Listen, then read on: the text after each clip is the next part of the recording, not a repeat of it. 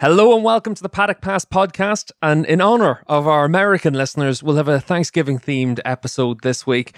And Neil Morrison is so thankful that this incredibly condensed and crazy MotoGP season is finished that, he's actually just gone straight back to Barcelona to see his girlfriend. He's not going to talk to myself, Steve English, or David Emmett. David, you must be incredibly thankful that it's going to be quite a few months until you're back on another Zoom call. Yes, I am sitting here in my little Zoom room where I have spent countless hours since, July or whatever. So, yeah, it's quite pleasing that it's sort of finally over. I mean, in a month's time, I'm going to be thinking about 2021, but right now all I'm thinking about is not motorbikes. Yeah, I'm pretty glad that, I'm sitting here, not in my Zoom room, but I'm sitting here and I'm glad just to be in Ireland again for the first time in what seems like about 6 months. But David, it's been a crazy year in MotoGP. We've had 9 different winners, we've had 15 riders on the podium, 4 manufacturers won races, and we had 3 very popular world champions. Yeah, absolutely. I mean, it really has been a year of surprises. Like nobody could have predicted what would have gone. I mean, if you'd have bet on Joan Mir being world champion, you would have made an absolute fortune. And I think if you'd have had a multiplier with Mir and Bastianini and Arenas, then you might not have got so much for Arenas, but if you had a multiplier with Mir and Bastianini as your Moto2 and Moto3 champs, I mean, you would basically be able to buy your own MotoGP team. Oh, don't tell me that, David. I bet on pretty much everyone else through the course of this season. So it's been a bit of a disaster, really. But I think when you look at this year, David, obviously 2020 is going to be a year that we're always going to remember, both on track and off track. But I think given everything that we've had all the way through this year, it was nice to have the respite of an incredible MotoGP season. When you look back on this year, what's the big highlight for you? The big highlight is just the unpredictability. I mean, like right from the start, to an extent, it felt a little bit like 2015 in that something went wrong for Marc Marquez in the very first race. In 2015, first race at Qatar, Marc Marquez turned up. We knew that there was there had been sort of whispers that the Honda wasn't quite in the shape that it looked like. And they got into the first corner. Marquez ran wide. They had a problem with braking, and that was like the first sign that the engine was just not going to be up to winning the championship that year. And we saw that a little bit this year with Marquez also running wide again at Jerez at the first race, losing a whole bunch of ground, and then coming back through the field and really misjudging it really badly at turn 4. Falling off, crashing, breaking his arm. So, and being out, for the entire season. The fact that he's out for the entire season, again, huge surprise. So yeah, this is just the year of the surprises. Well, let's jump straight into one of the big surprises then. KTM this year, probably everyone knew that they were going to be stronger and stronger as the years that they've been in MotoGP have gone on, but this year they made a massive step forward, and this weekend we saw another big step forward for Miguel Oliveira as well. Yeah, absolutely. I mean, Oliveira's win this weekend was just superb. The way in which he took pole was exceptional, and the way he managed the race, just getting away at the start. No one ever got sort of close enough in the first couple of laps to launch an attack, and by the time he crossed the line at the end of the first lap, he was always, he had enough of a cushion to be able to manage this all the way home. So it was just a really outstanding ride. The progress KTM have made in 2020 is just phenomenal. The switch in chassis, I mean, it's still a steel tubular chassis, but they're no longer using sort of a round section, the circular section. They're actually using a bit of an oval section, and that made a huge difference. And since then, they've been able to really tune the chassis to be much more competitive. It's a much better bike. The engine is pliable and fast. It brakes, it turns a little bit, or it turns enough. So yeah, it's just been really, really outstanding. And it's almost in a way, it's sad for Pol Espargaro that he hasn't won a race, but he's had 5 podiums, but never been able to get on the top step, while KTM now have 3 wins under their belt. And again, if you'd have bet on KTM having 3 wins prior to the start of the season, I think you would come away with enough money to run a Moto3 team. Well, I think certainly if you had bet that Brad Binder was going to win one of those races, you probably would have done pretty well for yourself. And I think, Dave, when you look at what we saw from Oliveira this weekend, I think it was really important for him to be able to pick up this win, because obviously his win in Austria was a really good performance. But before the red flag, we all thought, Mir looked really well placed in that race. So this was a real win, lights to flag. He was able to lead all the way through, the pole position, the fastest lap, just dominant performance. Yeah, absolutely. I mean, there was no question about, there are no question marks about this race whatsoever. There are no mitigating circumstances. This was Miguel Oliveira's weekend. Also, the fact that Miguel is a really, really big deal in Portugal is fairly obvious.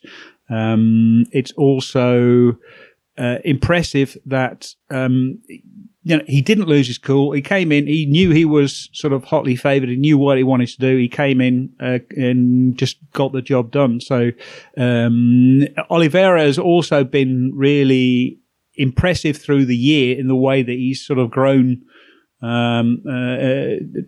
as a rider. The win in Austria obviously was a big step forward, but he is he's really been impressive in these last few races. He's rarely outside of sort of the top 6 or 7. So it's going to be fascinating to watch next year.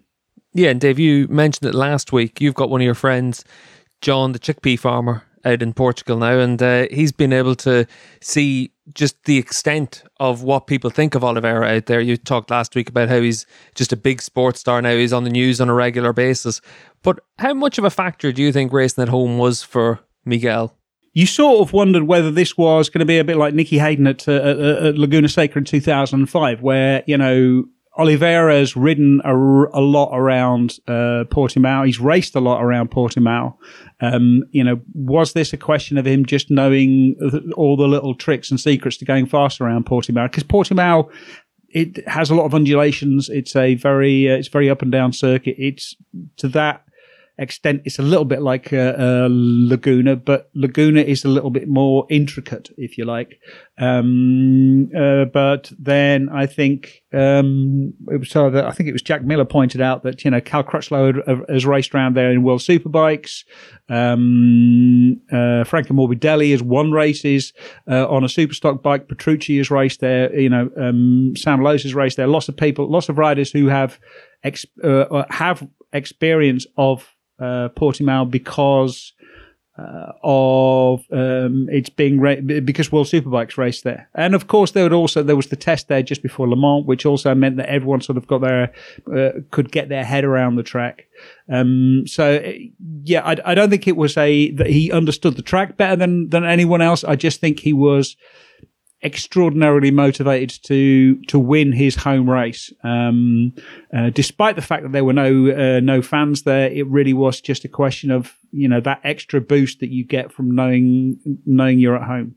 Yeah, a lot of the times when you talk to riders about being able to race at home, one of the big advantages for them is whether it could be something as simple as being able to speak your own language all the way through the week when you're going down to the shops or anything like that, when you're getting yourself ready for the weekend, or just knowing the surroundings can make a big difference as opposed to knowing the track. And certainly for Oliveira, he was able to take good advantage of that through the course of the weekend. But David, we also saw Paul was really strong again this weekend. You mentioned that he's had 5 podiums this year. It's unfortunate that we haven't been able to see him win a race, but he's had a really strong season as well. Yeah, he has. He has had just an exceptional season. He's been, like we were expecting him to, maybe get a podium or two this year, but we weren't expecting him to get that many. A lot of that is is the fact that the KTM is so much better. It's also KTM now with Tech 3, Oliveira on a good bike, with Brad Binder obviously picking things up really, really quickly with Dani Pedrosa as the development rider. It's taken a lot of the load of work off of the shoulders of Pol Espargaro as well. So Before he was having to spend a lot of time, even on race weekends, just working on development, just working on the bike. And he hasn't had to do that. He's been able to race much more freely with a much more competitive bike. And he's really come through. And it's almost sad to see him leave to go to Repsol Honda, where there are no guarantees that he's going to be anywhere near as good as he was on the KTM. Yeah, I'm excited to see how he goes on the Honda, though. I think it's going to be one of those intriguing storylines early in the season to see what happens there. Obviously, still a bit of uncertainty about what's going to happen on the other side of the pit box with Marc Marquez when he's going to come back. So at least for Paul, it'll be interesting to see what he does on a different bike. Obviously, for him, he's already raced the Yamaha. KTM's obviously suited his style a lot better, and you'd hope that it's going to transition nicely once he's on the Honda. But Dave, we've got one rider that potentially could make that transition quite well. We've got another manufacturer that's struggled with the transition through the course this year, Ducati. They've been off the pace all the way through the year. They've struggled for this, that, and the other. Dovi's had a disastrous year. He still finished fourth in the championship. Like, how does this happen? Yeah, I mean, the determining factor for Ducati has been Michelin's rear tyre, especially for Dovi. Dovizioso has a very particular braking style. What he was doing, because the front Michelin is not quite as supportive as, for example, the old Bridgestone was. What Ducati was doing was, or especially what Dovizioso was doing, was using the rear to brake, and especially he was sort of sliding the rear a little bit on corner entry to be able to get the bike into the corner and slow the bike ready for corner entry, or during corner entry, if you like. This new rear Michelin didn't have the same; it had much more grip, and so it was much more difficult to get it to slide predictably and smoothly. And Dovizioso found himself really sort of struggling with that. And there were places where he could use the power of the Ducati that he could actually do well. I mean, you know, the fact that he got on the podium in Jerez was already a sign that there was something different going on. Obviously, you know, winning in Austria, certainly expected that. But it was really a question of there were tracks where the bike worked really well for him, or his style and the Ducati and the rear Michelin worked really well. And there were other tracks where it just didn't work at all. And, he was pretty much lost. So it was a very strange and difficult year for Dovizioso, because you saw other riders, Jack Miller and Pecco Bagnaia, for example, they could make it work at some tracks. Jack Miller finished the season really, really strong. You know, like that's, what is it, two podiums in a row. He's been competitive at most of the last few races. So yeah, Miller seems to have got his head around this new Michelin. Also, his riding style is a little bit different. It's not the same. It's a bit more like Pecco's style than like Dovi's style, and so that gives him a little bit more leeway. He's not leaning on that ability to brake the bike with the rear tire as much. Yeah, and I found it interesting to see that battle again this weekend, David, between Morbidelli and Miller, because it was very different last lap scrap this time. And Jack obviously able to make that move and get himself up into second spot at the end. But really strong end to the season for him, like you said. It's going to be interesting to see what happens to him now whenever he moves on to the factory bike. But we have a question from Scott Rowe. And he's asking whether Dorna should support Ducati's request for the new front tyre to be introduced next year. What's your thought on that, David, and how would that impact Ducati? Well, first of all, it's not Dorna's decision. It is up to the MSMA. The MSMA decides on this. Michelin are reasonably confident that they've got this new front tyre, right? Because this new front tyre is a little bit more stable. It gives more support under braking. So it'd be good for the Honda. It'd be good for the Ducati. It'd probably be quite good for the KTM as well. So it would definitely be interesting to see it, but the Michelin's plan was to test it at all of the post-race tests during 2020, but then, you know, the season got thrown out the window, it got reorganized, and it made it impossible. So they don't have really enough test data to be absolutely certain. Should they Should they introduce it? It would be. I think it would be interesting. It would certainly be a positive step forward, but it's really tricky. And I can also see, because of the disarray in the MSMA, all of the 6 manufacturers, they used to be able to work together, and now they absolutely hate each other and will do whatever they can to obstruct one another. I can't see, for example, Yamaha or Suzuki honouring requests by Ducati, and so I think we are probably going to have to wait for 2021 unless we have a much bigger testing program in 2020, which would see it introduced. But really, the manufacturers, if they wanted to introduce it, they would have to introduce it now while the factories are actually building their 2021 bikes, so they can take it into account, because otherwise changing tyres mid-season or even at the beginning of the season is generally a really bad idea. And David, just about Ducati before we move on to the next topics that we're going to cover, but about Ducati, this is clearly a new dawn for Ducati going forward. They've gotten rid of Dovizioso for next year. Petrucci's gone.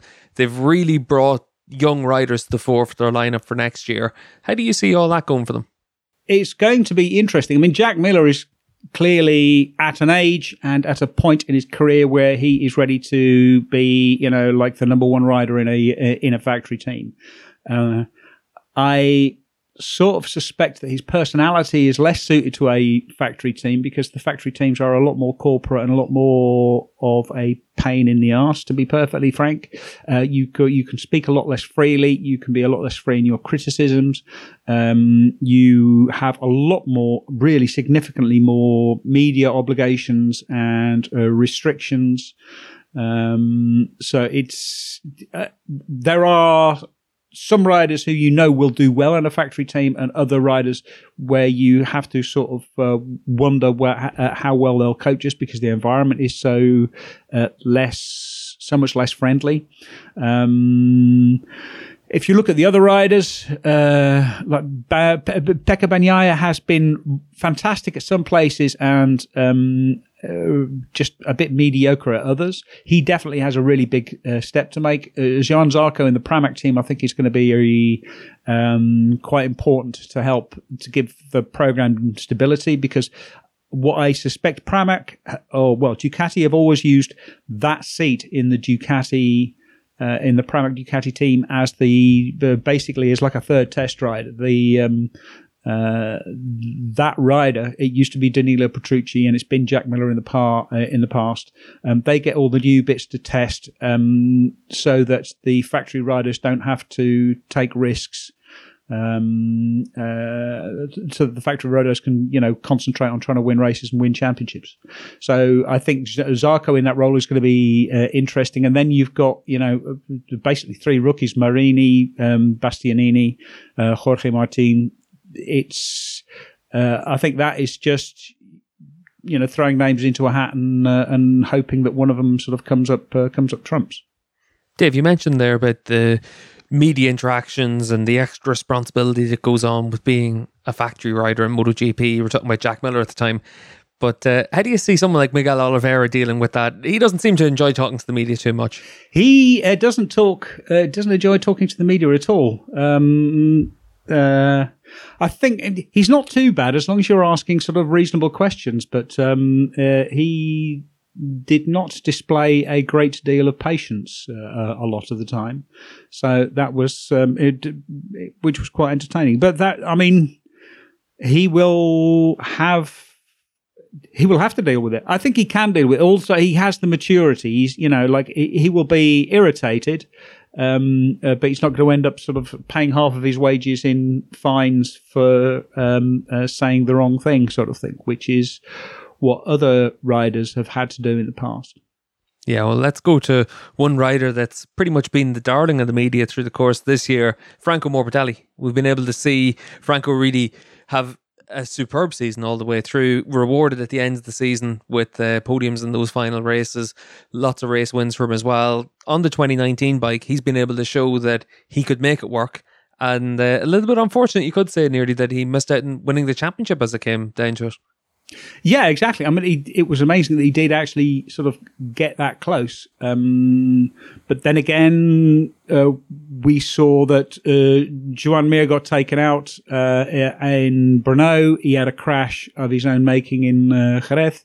So it might have been less close than it ended up being. But yeah, I mean, Franco Morbidelli has been superb. Morbidelli there were a couple of things which helped him this year. The first one was that last year he had his ass kicked by his teammate. Fabio Quartararo came in and was regularly on the podium, and I think that made a huge difference to him.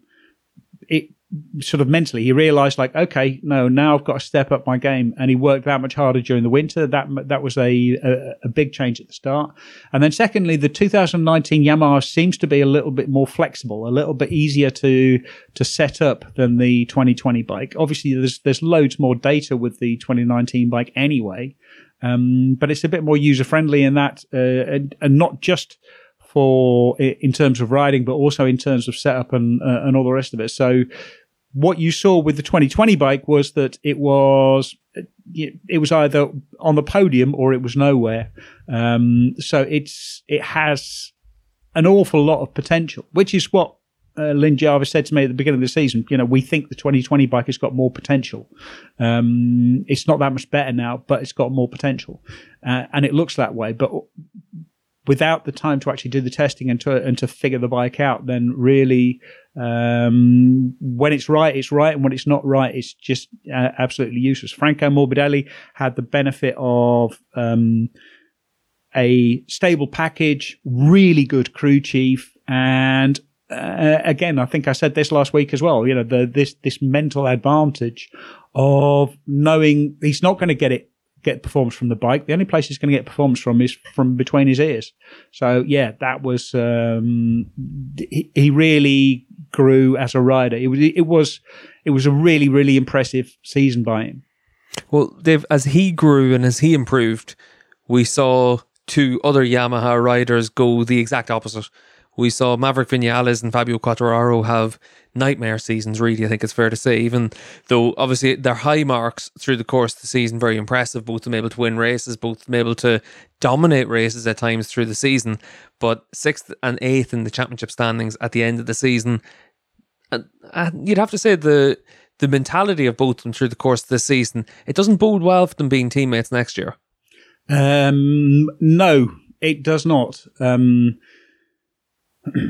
I think, it's fairly obvious that they have struggled with the pressure, and not just the external pressure, but pressure from themselves, the expectations. They've expected to be able to go really quick, especially, I think, when they were first and second at the first two races. That really sort of conditions your mind and frames how you see the championship. And if you start off thinking, oh, this is going to be a doddle, and then you get to Brno and the bike doesn't work, and you get to Austria and the thing is blowing up everywhere, and the brakes are overheating and the bike isn't working, then I think that really changes it. It really changes your attitude. It was clear. I mean, the one thing that both Quartararo and Vinales said all through the year was, if there's grip, this bike is fast. If there's no grip, then we're nowhere. Portimao was a track where there was some grip, but not. It wasn't fantastic grip, but it was sort of usable. And they didn't end up. I mean, like, their positions in this race look much worse than when you actually look at the the results. I mean, if you look at Vinales and Rossi finished at 11th and 12th, which looks absolutely terrible. But then you look at the times, they were 18 seconds behind the winner. But then 9th place was also 18 seconds, and three more. If there'd have been 3 seconds faster, they would have put them in 6th. So they were not really all that far off. Basically, there was a massive group in that battle for sort of like 5th, 6th place, and it was a bit of a lottery as to who came off best and who didn't. And there, I think they really struggled with their lack of top speed, which was penalised. It's going to be interesting to see how the bike develops next year. That's going to be a really, really important thing. And we have to remember that this, the bike was hobbled due to a lack of revs because of this problem with the valves. They had to try and keep the bike in one piece, make sure it didn't go pop. That I think was a really big thing. And David, that's actually a question we have from one of our listeners, Fast Foz, who's asking, are Yamaha stuck with their current engines, or are they going to be able to fix them over the winter? They are stuck with their current engines. They're not allowed to change the internals. And so they will have to choose between the 2020 or the 2019 engine, because both of those engines were homologated for 2020, but they can't update it. However, they should be able to at least make sure that the spec of the valves which they ordered actually works, and they will be able to test these valves much more thoroughly to make sure that they actually work properly. And so they'll at least have a few more revs. But there's a lot, there is still a lot they can do. There's a lot they can do with electronics. There's a lot they can do with, changing the exhaust, to change the engine character a little bit. And they're completely free to change the chassis. And their biggest problem has been this lack of grip, this inability to get it to find any drive when there's no grip. And that is fixable. And David, just looking at Yamaha as well, this was obviously the end of Valentino Rossi's time as a factory rider. What did you make of this weekend for Rossi? Like, we saw him obviously battling it out in 14th, 15th position for most of the race. Yeah, it was, I think, missing those, 2 races due to COVID. That had a huge impact on him. It really made it difficult, and he was sort of, a little bit ill. He was actually, he came down a little bit ill with the virus, so it took its toll on his fitness. It meant he couldn't train properly, he wasn't allowed out, he couldn't ride, he got out of his rhythm, and it took him a little while to get back into his rhythm. So yeah, it was exactly the disruption which he absolutely did not need. And also I just think the mental stress of it all, the mental stress of the whole thing, I think has been much more difficult for the older riders than for the younger riders.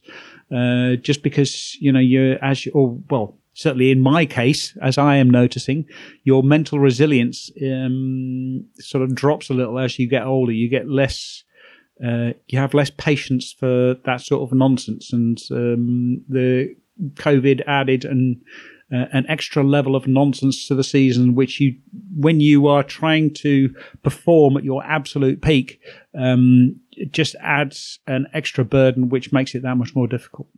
You're talking about yourself there as well, Dave. Obviously, just trying to perform at that absolute peak. Obviously, this year we did see Rossi have some good races. If you think back to the second Jerez race, Catalunya, he looked really strong. Yeah. But Dave, we've got another question from one of our listeners, 46 Chicken 69. So you can probably imagine who his 2 favourite riders are.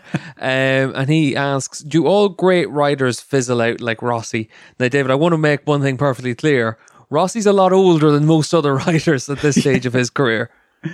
Exactly. No, the brutal answer is no. Most of them don't get the chance to fizzle out. Most of them end up being forced to retire. If you think of Mick Doohan, whose career basically ended at Jerez in the same corner that that almost cost Marc Marquez's career this year.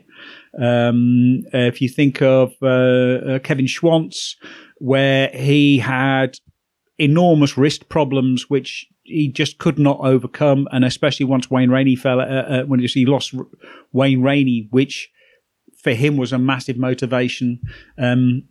Same with Wayne Rainey. Wayne Rainey was at the peak of his powers until he unfortunately suffered a spinal injury and ended up ended up in a wheelchair. That ended his race. So yeah, normally you don't get a chance to fizzle out. There are riders who do. I mean, Loris Capirossi was one. Loris Capirossi was a fantastic rider, but then he just sort of hung on for too long. But I think Rossi is still. I mean, he's still capable of podiums. I think there's a decent chance he might still win a race. I don't think he will win another championship, but I think this year made him look worse than he really is.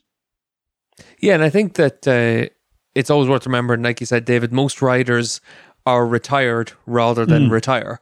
And it'll be interesting to see what happens with Rossi going forward as well, just see how he reacts next year, potentially being in a team with a bit less pressure and, dare I say it as well, David, a bit less of a say, because we're used to Rossi being able to dictate terms. I don't think he's going to be in a position to do that with Petronas next year. It's not going to be quite like what you would have thought 5 years ago if Rossi went to a team like that. I think they're going to be in a position where they'll just say, no, mate, this is how it is. And we saw that with the crew that's been assembled around him. So maybe for Rossi next year, not having all that pressure, not having all that freedom that comes from being a decision maker, like he had basically been at Yamaha for quite a period of time, that could be a big benefit as well, David. Yeah, absolutely. I mean, he's much more in the situation that Franco Morbidelli is in, where he's just given the bike and told to get on with it. He won't be leading the development of the bike. He will be. I mean, Yamaha will still use his input, obviously. But when the decisions get made, the decisions will get made by Maverick Vinales and Fabio Quartararo, for right or wrong. But they're the factory team. They make the decisions. They drive the direction of the bike, along with Cal Crutchlow, who will be test rider for them next year. So yeah, I think it'll also be a little bit liberating, because also the expectations will be much lower when you're in the factory team. When you are a 9-time world champion in the factory Yamaha team, you are expected to win. Now he's still a 9-time world champion, but he's in a satellite team, so he's got an excuse. So that takes a little bit of pressure on, gives him a little bit more freedom, I think. And David, we've got one man that's a 9 times world champion. We've got another guy that's a 2-time world champion, Joan Mir. Obviously world champion this year, but his season didn't end as well as he would have wanted. He spoke before Portimao of wanting to get it done in Valencia just so that he'd have that pressure removed going into the final race of the season. We've got a question in from TZ John, and John's asking us what exactly happened to Mir this weekend, because we saw him obviously on the opening lap of the race have a bit of an issue at turn 3. We saw him retire from the race as well. Yeah, exactly. Well, I mean, it all went wrong sort of in free practice when he was...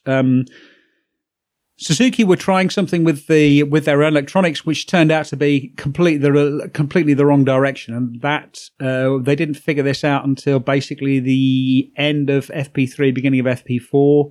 That was too late. It meant that Mir was in Q1, and he ended up with a horrific qualifying. I think it definitely is quite worst qualifying of the year. He was starting from 20th. That put him in. I mean, when you start from 20th, you are in trouble because you're always going to be in the middle of a melee.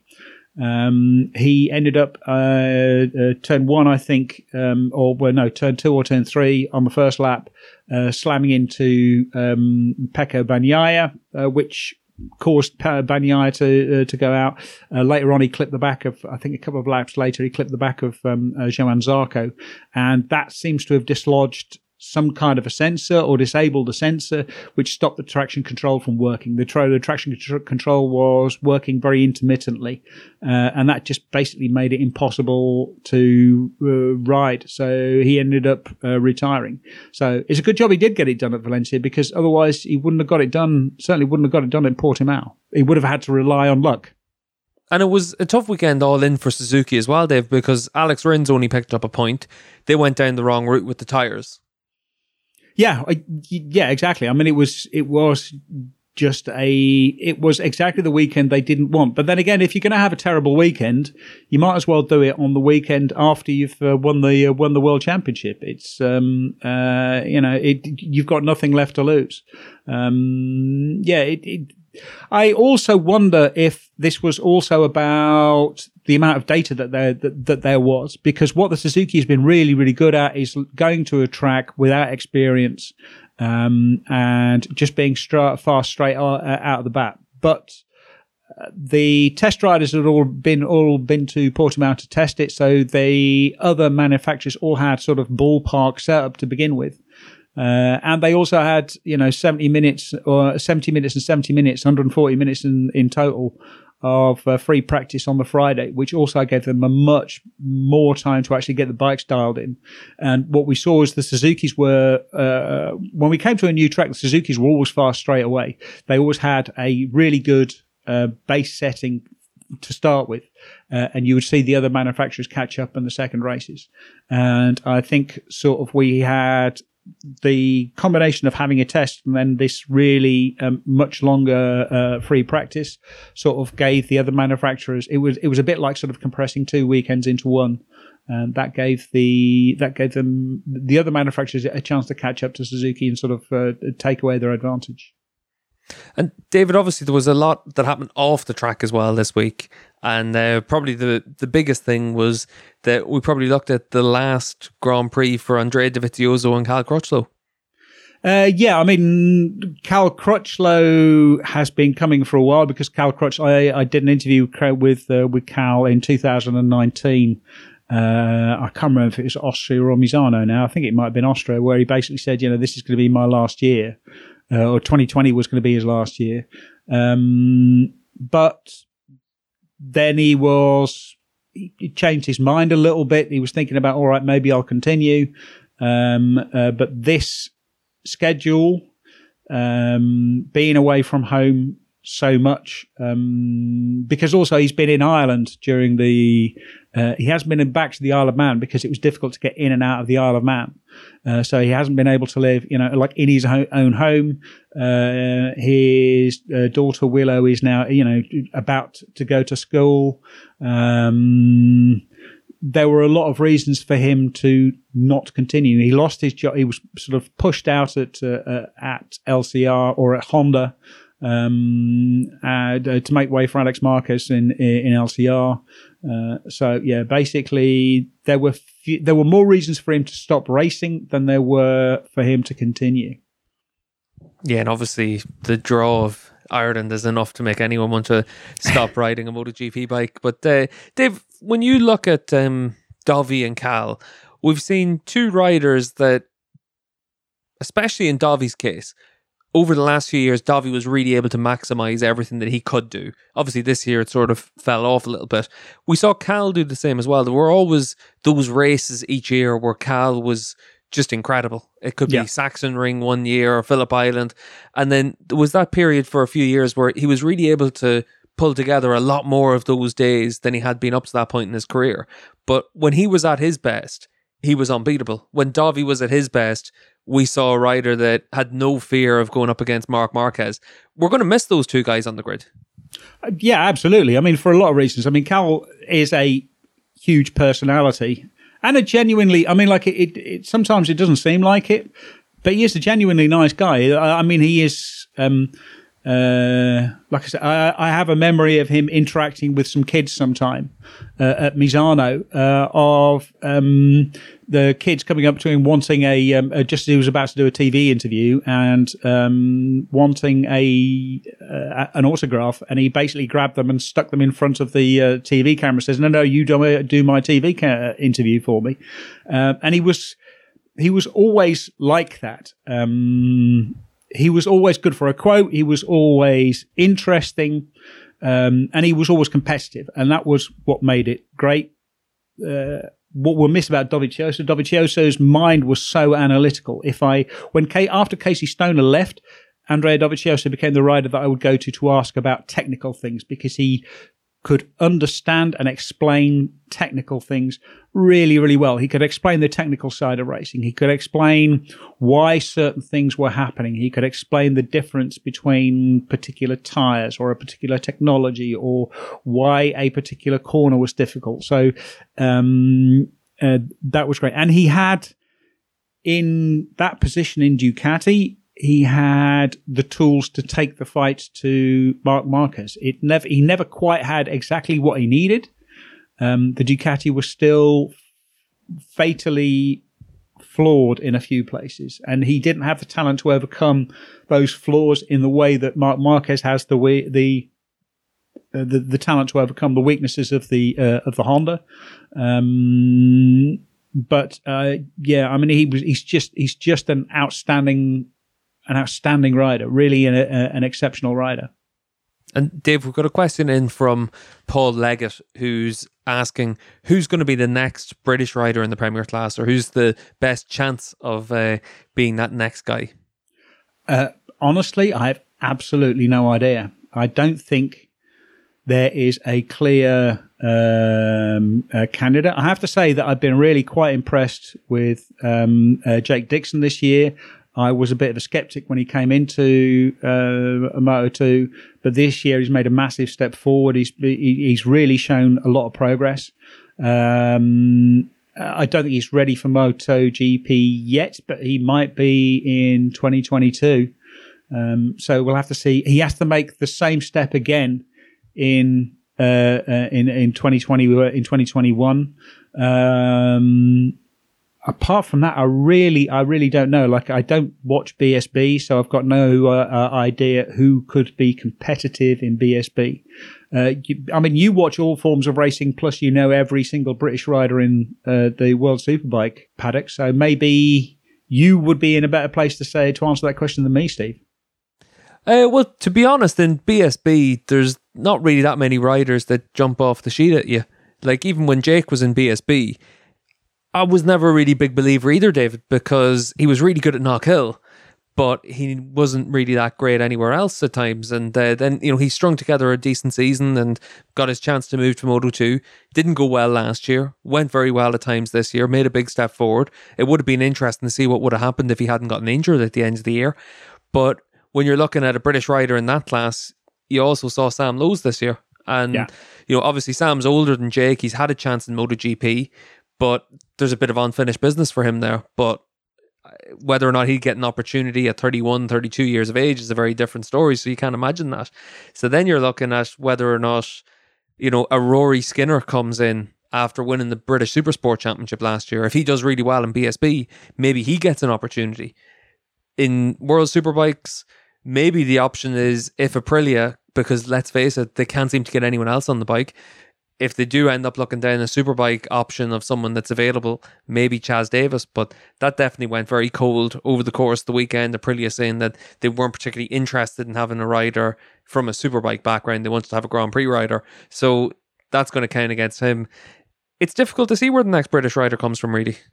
Yeah, and I mean, the other thing is that, there isn't much interest in prototype racing, the actual racing of prototypes in the UK. There's too much of a focus on production racing. Obviously, I think there's some talk of them easing that up a little bit. But yeah, you can make decent. I mean, if you are really good, you can make decent money in BSB. At least earn a wage. And then you have a background to go from a production-based background. You're racing Pirellis on stock bikes, and you're going to. It's much easier to make the jump to World Superbikes than it is to make the jump to MotoGP. Going into the Grand Prix paddock means preferably racing in the Spanish Championship when you're 13 and 14, and then moving up to through Moto3 to Moto2, or doing what Jake Dixon has done and what Sam Lowes did, going to Moto2. Also, I have to say, shout out to Sam Lowes, because Sam Lowes has had a really, really good season this year. Yeah, we'll get on to Moto 2 and Moto 3 in a couple of minutes' time. But David, there was also one question in from Salty Player as well. And he was asking just about the salty nature of what we saw between Jorge Lorenzo and Cal Crutchlow over the course of the weekend. Obviously, it was mostly one-sided. But what did you make of Lorenzo this weekend? Lorenzo's just irritated that someone has taken his cushy testing number. It's a million euro job for 14, 15, 16 days work plus some wildcards. But I think also Lorenzo was irritated by the fact that he didn't really get a chance to show what he was capable of, because Yamaha didn't do any testing this year. He was on the bike in Sepang, where he was pretty good, and then the next time he was on the bike was in Portimao, and by that time he hadn't spent any time on a motorbike, and he was a little bit out of shape. But that was partly down to him, but it wasn't really his fault. He hadn't really thought about. He'd sort of given up on actually doing any testing this year in 2020 because he'd been told by Yamaha that it wasn't going to be a possibility. So actually to lose that job, that was just him being really irritated.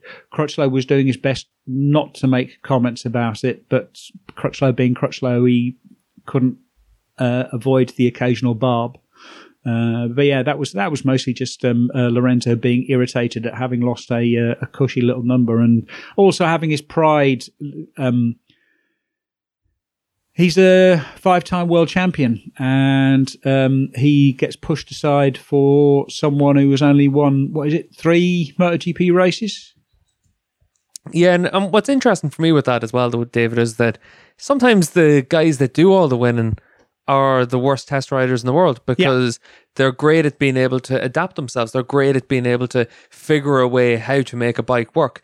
And, you see it time and again where even if you look at whether it's car racing or bikes, it could be Michael Schumacher, one of the best of all time, for my money, the best F1 driver of all time. By all accounts, he was the worst test driver in the world because it took him 2 laps to figure out a way to drive around the problem. When you look at in bikes, there's tons of guys that have tried to be a test rider. Casey Stoner's a great test rider because he just gets on the bike and rags it. So you get great data from him. Bayliss was the same. But then maybe with someone like Lorenzo, you can't get him to take that approach. He needs a bike to work in a specific way. So he will try and develop the bike in that specific way, as opposed to someone like Cal. Cal might be able to jump on the bike and be able to give them the same sort of information that they need, as opposed to the information that he wants to give. That's why Sylvain Guintoli's been so successful as a test rider.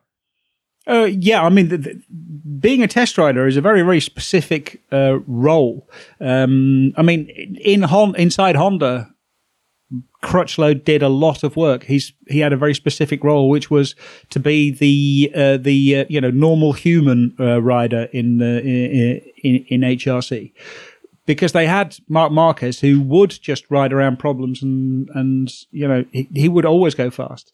But you didn't actually learn what was needed to fix the bike when you had Marc Marquez on the bike. Cal Crutchlow understood why he couldn't do what he needed to do and could explain that. And Peter Baum, a former crew chief who worked with Cal Crutchlow in the past, he told me he's extremely enthusiastic about Crutchlow's analytical ability. He also said, with Crutchlow on the bike, he'd get on the bike, go out, do 2 laps, come back and tell you exactly what was wrong with the bike.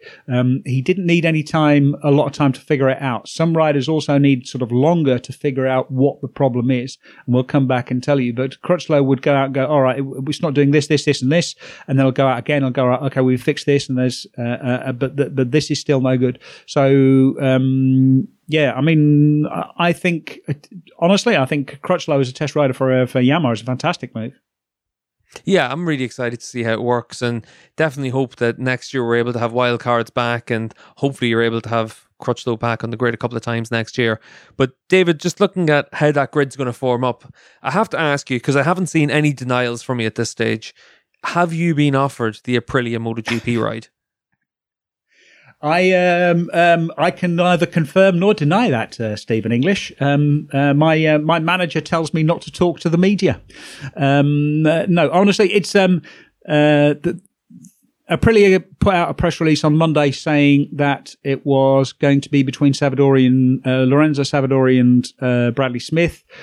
Basically, Aleix Espargaro is going to be, his seat is safe, and then the second seat they will choose between their two test riders, Savadori and Smith, at the end of the winter test. So they'll test with both of those and see who comes out on top. So there's a decent chance for both of them. I think if Dorna had a say, which they won't have that much of a say, then they would really like Bradley Smith because that's good for BT Sport and the British TV contract. But if Lorenzo Savadori is clearly faster and clearly better, then they will put Savadori on the bike. There's an age difference as well. Savadori is much younger than Smith, so that would also that could also be a factor for them. But yeah, that's what they're going to do for the moment. But it's a long way until the beginning of the season, so who knows whether they change their mind or not. They tried to get a Moto2 rider on the bike. They talked to Marco Bezzecchi, and at one point it looked really like Joe Roberts came very, very close to signing. It looked like the deal was on. Well, basically we heard Saturday morning the deal is on, and then Saturday night, the deal is off again. Or sorry, Sunday night the deal is off again. So there was a lot going on this weekend. I think there were a lot of rider managers in and out of the Aprilia track Aprilia truck trying to persuade Massimo Rivola to give them a chance, give them the ride. And also to find out what the conditions are. So it was a bit of an odd one, that one, really. Yeah, it sounded like there was a lot of managers going into the truck trying to convince their own riders that they should probably take that seat as well, Dave, because from what we've seen from Aprilia, like, this has been another season where Aprilia made progress. They're closer to the front than they have been, but they're still the worst of the factories out there, and it's tough to sell that to a young rider. Absolutely. I mean, the risk of going to Aprilia, there is a big upside because they have made a big step forward with their bike. This bike is much better than last year's bike. The problem is that KTM made a much, much bigger step and became competitive, and that immediately put basically 3 of their 4 bikes into it made 3 of their 4 bikes podium contenders, which raises the bar again for Aprilia just to get anywhere near the podium. Yeah, it's been difficult. They do keep getting closer, but as they get closer, the field at the front gets more and more packed. So even though sort of their gap in terms of time is less, the gap in terms of position looks just as awful as ever. So it's a difficult one for them. It's also going to be interesting to see what happens in 2022 when Aprilia split off and become their own team, and they spoke openly about wanting satellite teams in 2022. So if there are 4 Aprilias on the grid in 2022, then it starts to get interesting. If they've got so a couple of fast young rookies on the bike, they might sort of strike gold in the way that KTM have done this year, for example. Yeah, David, it was interesting for me that whenever all of these issues have come to light, that they didn't immediately have some sort of announcement that Fabio Di Giannantonio was going to be put on the bike, which probably does give some legs to the rumours that Gresini will continue as their own team in 2022, potentially with Suzuki's. So there wasn't any real benefit to them putting their young rider onto the Aprilia. Yeah, well, yes, exactly. I mean, that whole situation is complicated by the fact that, as I understand it, Digia is signed with Gresini rather than Aprilia, and Gresini are looking to be their own team in 2022. There's talk of them getting the Suzukis, but who knows? Maybe they'll stick with Aprilia. So yeah, there was a lot of sort of moving parts. It's a bit like, it's very vaguely reminiscent of the situation with Valentino Rossi and Yamaha, where there's so many different parties all talking to each other that it actually takes a lot longer to actually get a deal done and makes it a lot more complicated for people to agree terms. So, but I think we saw this week again that Digia needs another year on the bike. He needs another year in Moto2 to get his head sort of sorted a little bit. But he has, he's clearly fast. He's clearly has potential, but I think he needs a stable year before he can really make a move up to MotoGP. Yeah, and Dave will move nicely into Moto2 and Moto3 now. And just to get your thoughts on what we saw in both of those classes. Obviously, the Moto2 class, we saw a title decided, Enea Bastianini able to win the championship, and it went right down to the wire. Yeah, I mean, it was a great race. I mean, the Moto2 race was a fantastic race, and it was a real nail biter as well. Bastianini did exactly enough to win it. Which I think was good for him in that he held his nerve. He had to just sort of hold his nerve. Fantastic win by Remy Gardner. Gardner really, really rode the wheels off that thing. That is another. He's another rider who's, the win has been coming for a long time. And he just needed to get his under his belt, and it's going to be really interesting to see Remy on the IO bike next year. Really solid team. Contract with KTM. It's going to be absolutely fascinating to actually see what happens to Remy. Yeah, I'm really excited to see what's going to happen going forward for Remy, because it's one of those times where we see a rider at the end of a season really make that step forward and pick up their race win, and suddenly it could really galvanise them going forward as well. If you think back the last few years, we saw that at times where I think Oliveira finished the season really strong and then went into his next year in Moto2 and was able to make another step forward. We've seen it with a host of riders in the smaller classes as well, be able to do that. So Remy could well be one of those riders that really does make that step forward after winning that first race. He's been in a position enough over the course of the last 18 months to win races, but this was him finally getting that step. So that's going to be exciting to see what happens for him going forward as well. And you'd have to say, David, for next year in Moto2, it looks really interesting because you've got Gardner stays on, Lowe's stays on, Bezzecchi stays on. There's quality riders all the way through. And then obviously Joe Roberts has turned down the Aprilia ride. He's going to be replacing Bastianini next season, so he's going to be on a good bike as well. Yeah, exactly. I mean, there's real quality in Moto2. There's riders moving up. Albert Arenas moving up to Moto2. It's going to be fascinating. And Sam Lowes is. I don't think Sam Lowes is going to get another chance in MotoGP, but I don't think that matters. I think Sam Lowes has a real chance to become to be Moto2 world champion. He very nearly won it this year. A bad crash last week at Valencia really damaged his hand, and his race this weekend was just phenomenal. After warm-up on Sunday morning, and he was saying the same on Saturday as well, he didn't think he would be able to actually race on Sunday. So for him to be that competitive, to race that hard at such an incredibly physical track, I think that's one of the most impressive performances I've seen from a rider. If he hadn't been injured, then I think there would have been a very decent chance of him actually winning this year. So it's good. He's to an extent, he's sort of turning into Tom Luthi in the sense that he is now the gatekeeper. He is now the rider that you have to beat if you want to be MotoGP champ or Moto2 champion rather.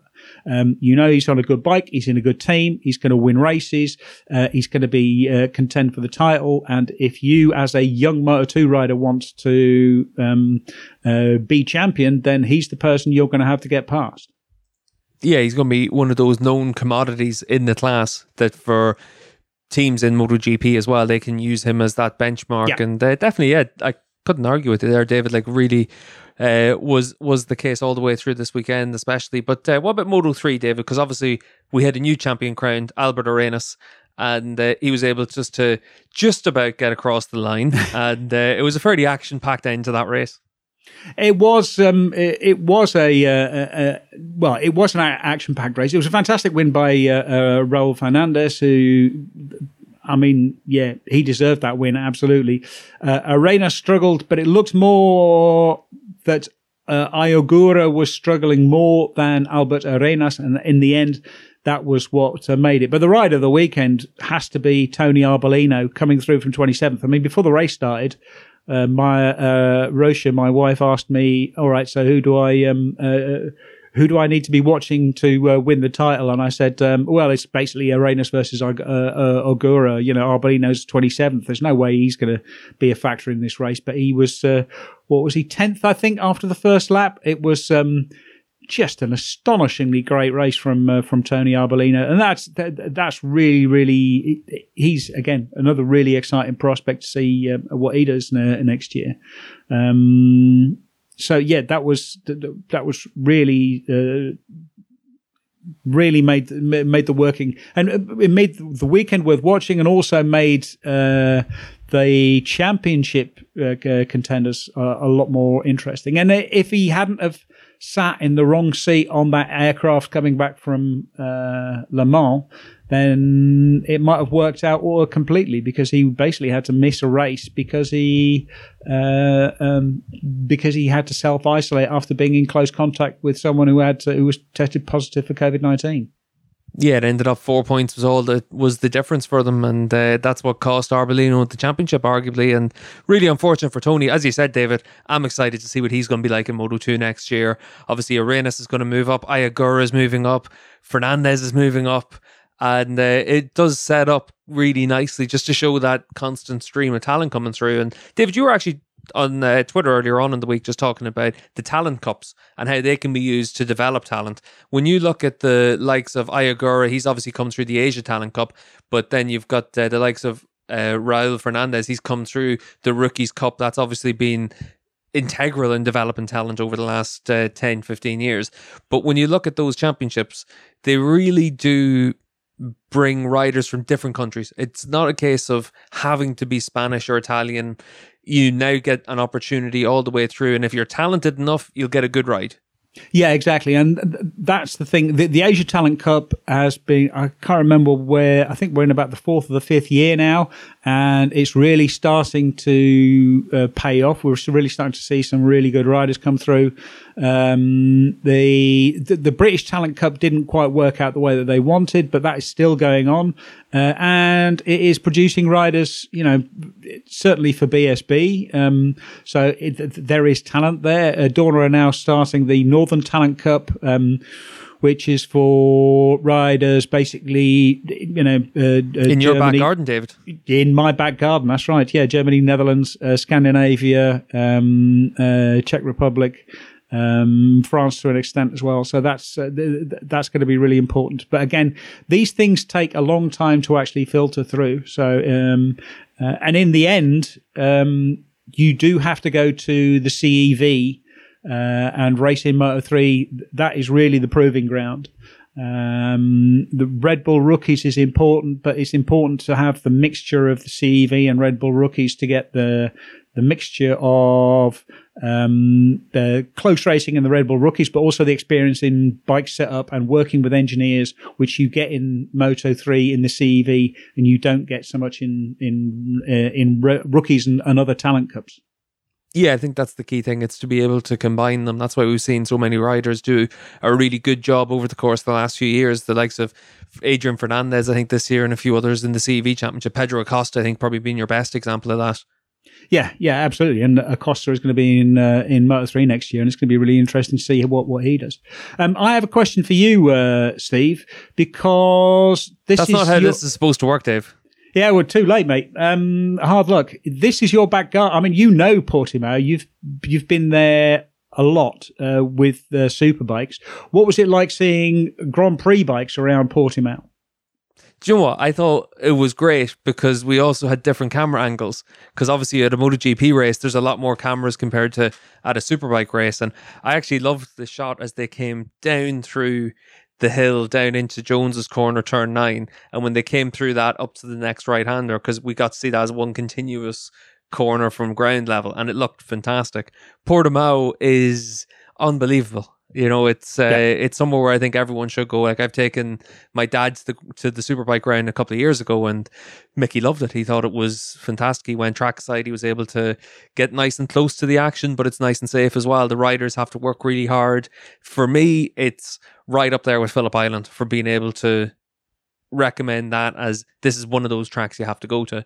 And to see Grand Prix bikes on it was really interesting. I thought what was probably the most interesting thing for me was the Moto3 bikes over the Leap, because those guys were really having to manhandle the bike. Whereas I think coming into the weekend, we all kind of expected MotoGP bikes would be incredibly spectacular, but the aero worked so well that a MotoGP bike, it looked pretty cool, but it wasn't quite the big snarling beast that we all expected.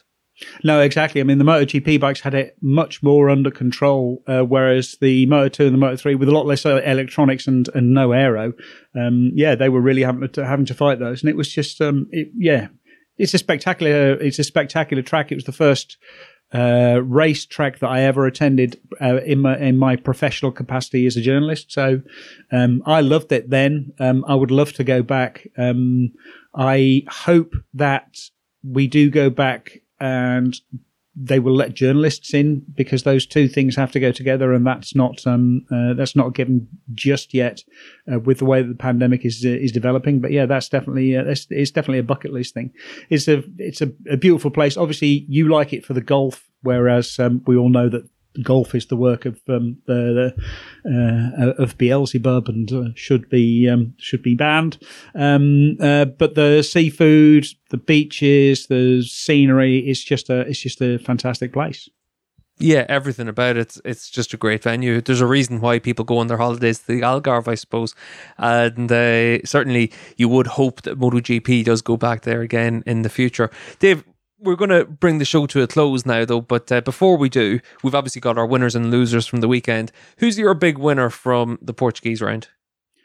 I mean, I'm torn. The obvious answer should be Miguel Oliveira, but I have to say Tony Arbolino, just because of his fantastic ride through the field. Me writing him off in Moto3 was just the stimulus he needed, just the motivation he needed to prove me wrong. But yeah, he really showed something special this weekend, and the fact that he came so close to winning the Moto3 championship, I think that really added some cachet to his year. Yeah, definitely. I think as we talked about during the Moto3 section there, like Arbolino was fantastic. For me, my big winner, I'm actually going to pick Sam Lowthorpe, just because of what he had to go through. I think that not even what he went through over the course of the last 2 weeks from Valencia until now, but all the way through the season, because if you think back to Jerez pre-season testing, he has a bad crash, damages his shoulder, has to miss the first round of the year, comes back for when racing restarted in Jerez, he was still struggling pretty badly with the shoulder, and then builds himself up quietly through the course of the season. Obviously, Austria, he has his crash and the opening lap crash, so he starts the next race from the back of the grid, and then suddenly he has these injuries again at the end of the year. Like, it's not been easy for him at all through the course of the season, but he gave himself a real chance of winning the championship. And what he was able to do at the end of this weekend, I think, was really impressive. To come away with a podium around such a physical track in that kind of condition, for me, he was my big winner. Yeah, I mean, it was an unbelievable ride. Just in terms of the mental strength to be able to do that. And I mean, like you say, he's made a massive step forward this season, just in terms of consistency, maturity, his ability to sort of dig in and get results. He's not crashing as much as he used to. He is not making the mistakes that he used to. So yeah, really looking forward to what he can do next year. And I think he goes into 2021 as the man to beat in Moto2. Yeah, well, probably the worst thing for me was whenever I asked him on Thursday, how bad is the injury? And he said, I'd still beat you at golf, mate. And then I was thinking, oh yeah, that's a bit cheeky, mate. And then whenever he goes out and puts it on the podium in a Moto2 race, you're then thinking, actually, yeah, he probably still would. But Dave, apart from me not being able to beat a one-arm man on a golf course, who was your big loser for the weekend? The list is really, really long this weekend, but I think I'm going to go with Fabio Quartararo, just because he seemed like a beaten man all weekend. He couldn't really do anything. And he came in saying, "Oh, I want to be free. There's no pressure. I can just try and ride." And he just, couldn't make it work. He couldn't get around the track, and he couldn't get himself together to pose a challenge. And I think it was after the highs of his season start to finish like this, going into the winter with a positively miserable result, I think is really bad for him. Yeah, I thought whenever he was talking in terms of just trying to enjoy riding the bike and different things like that was what he was talking about in the lead up to the weekend. And he just sounded like Vinales, and he was talking in terms of he wanted to work with a sports psychologist and try and figure things out over the course of the winter. And that's a good thing. A lot of riders do that. A lot of riders find a really big advantage from it. But Fabio, it's going to be interesting to see whether or not he can find that advantage, or whether or not he's just trying to basically find the genie in a bottle. Because when you look at Fabio's career, the unfortunate reality is that as good as last year was, it was an outlier compared to all the other years that he's had. And this year was much more similar to the other years in his career. So he's going to face a real big challenge to build himself back up, to give himself the chance again of doing what he did last year. Because the talent's obviously there, but MotoGP is not about talent. It's about having that talent come to the fore 20 times a weekend, 20 times a season. And if Fabio can do that, he's going to be great. If he can't, then it's going to be a big challenge for him. Yeah, I mean, obviously, the state of the Yamaha has a role in all of this, because when you compare his results to the other Yamaha riders, they struggle too, or the other Yamaha riders on the 2020 bike. So it's not just down to him. The advantage is he's 21, still very young, and a good sports psychologist can make a massive difference. So it's going to be really interesting to see how that works. But yeah, he's not going into the season in the right frame of mind. Yeah, and I'll tell you what, for my big loser of the weekend, I'm going to choose Aprilia, because they've got a MotoGP bike that apparently is improving all the time, that apparently has all the right people being brought in, whether it's management, engineers, all the way down, and they can't find anyone to sit on that bike for next year yet. So it's going to be interesting to see what happens with them going forward as well. So for me, they're my big loser from this weekend. It was interesting to see how many people actually turned them down, because actually the bike was quite good this weekend. Aleix Espargaro qualified well. He finished 8th, but he was half a second off of 6th off of Dovizioso. Obviously, he couldn't beat Dovizioso because he just got out-dragged by the sheer horsepower of the Ducati, and that happened last weekend as well. He wasn't that far off Takaaki Nakagami in 5th either. So the bike is really not that far, but the fact that they can't get a talented rider on the bike, obviously, Dovizioso had no interest in going to Aprilia. Cal Crutchlow had no interest in going to Aprilia. They have some structural problems which are going to be difficult to solve unless they do, capture lightning in a bottle by persuading a young rider to take a chance on them, and that young rider turns out to be brilliant. Turns out to be another Casey Stoner or Marc Marquez.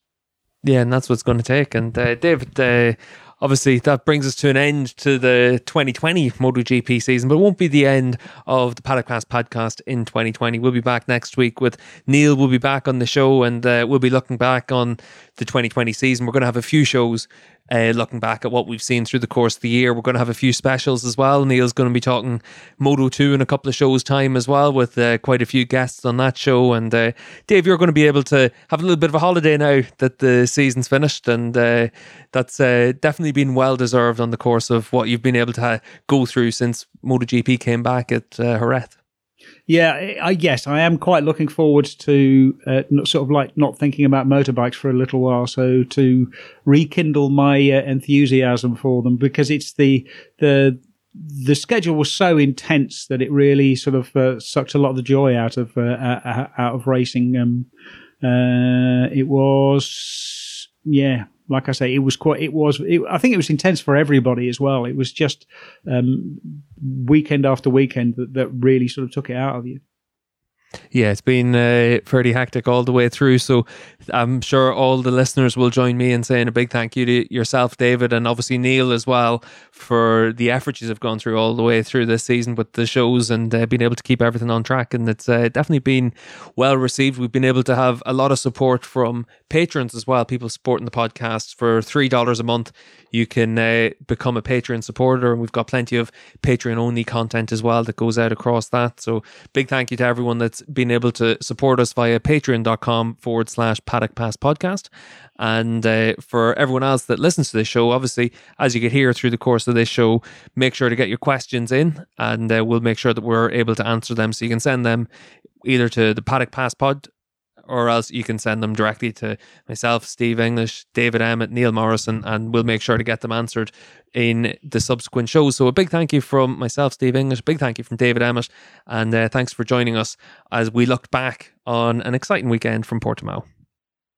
Fucking professional, mate.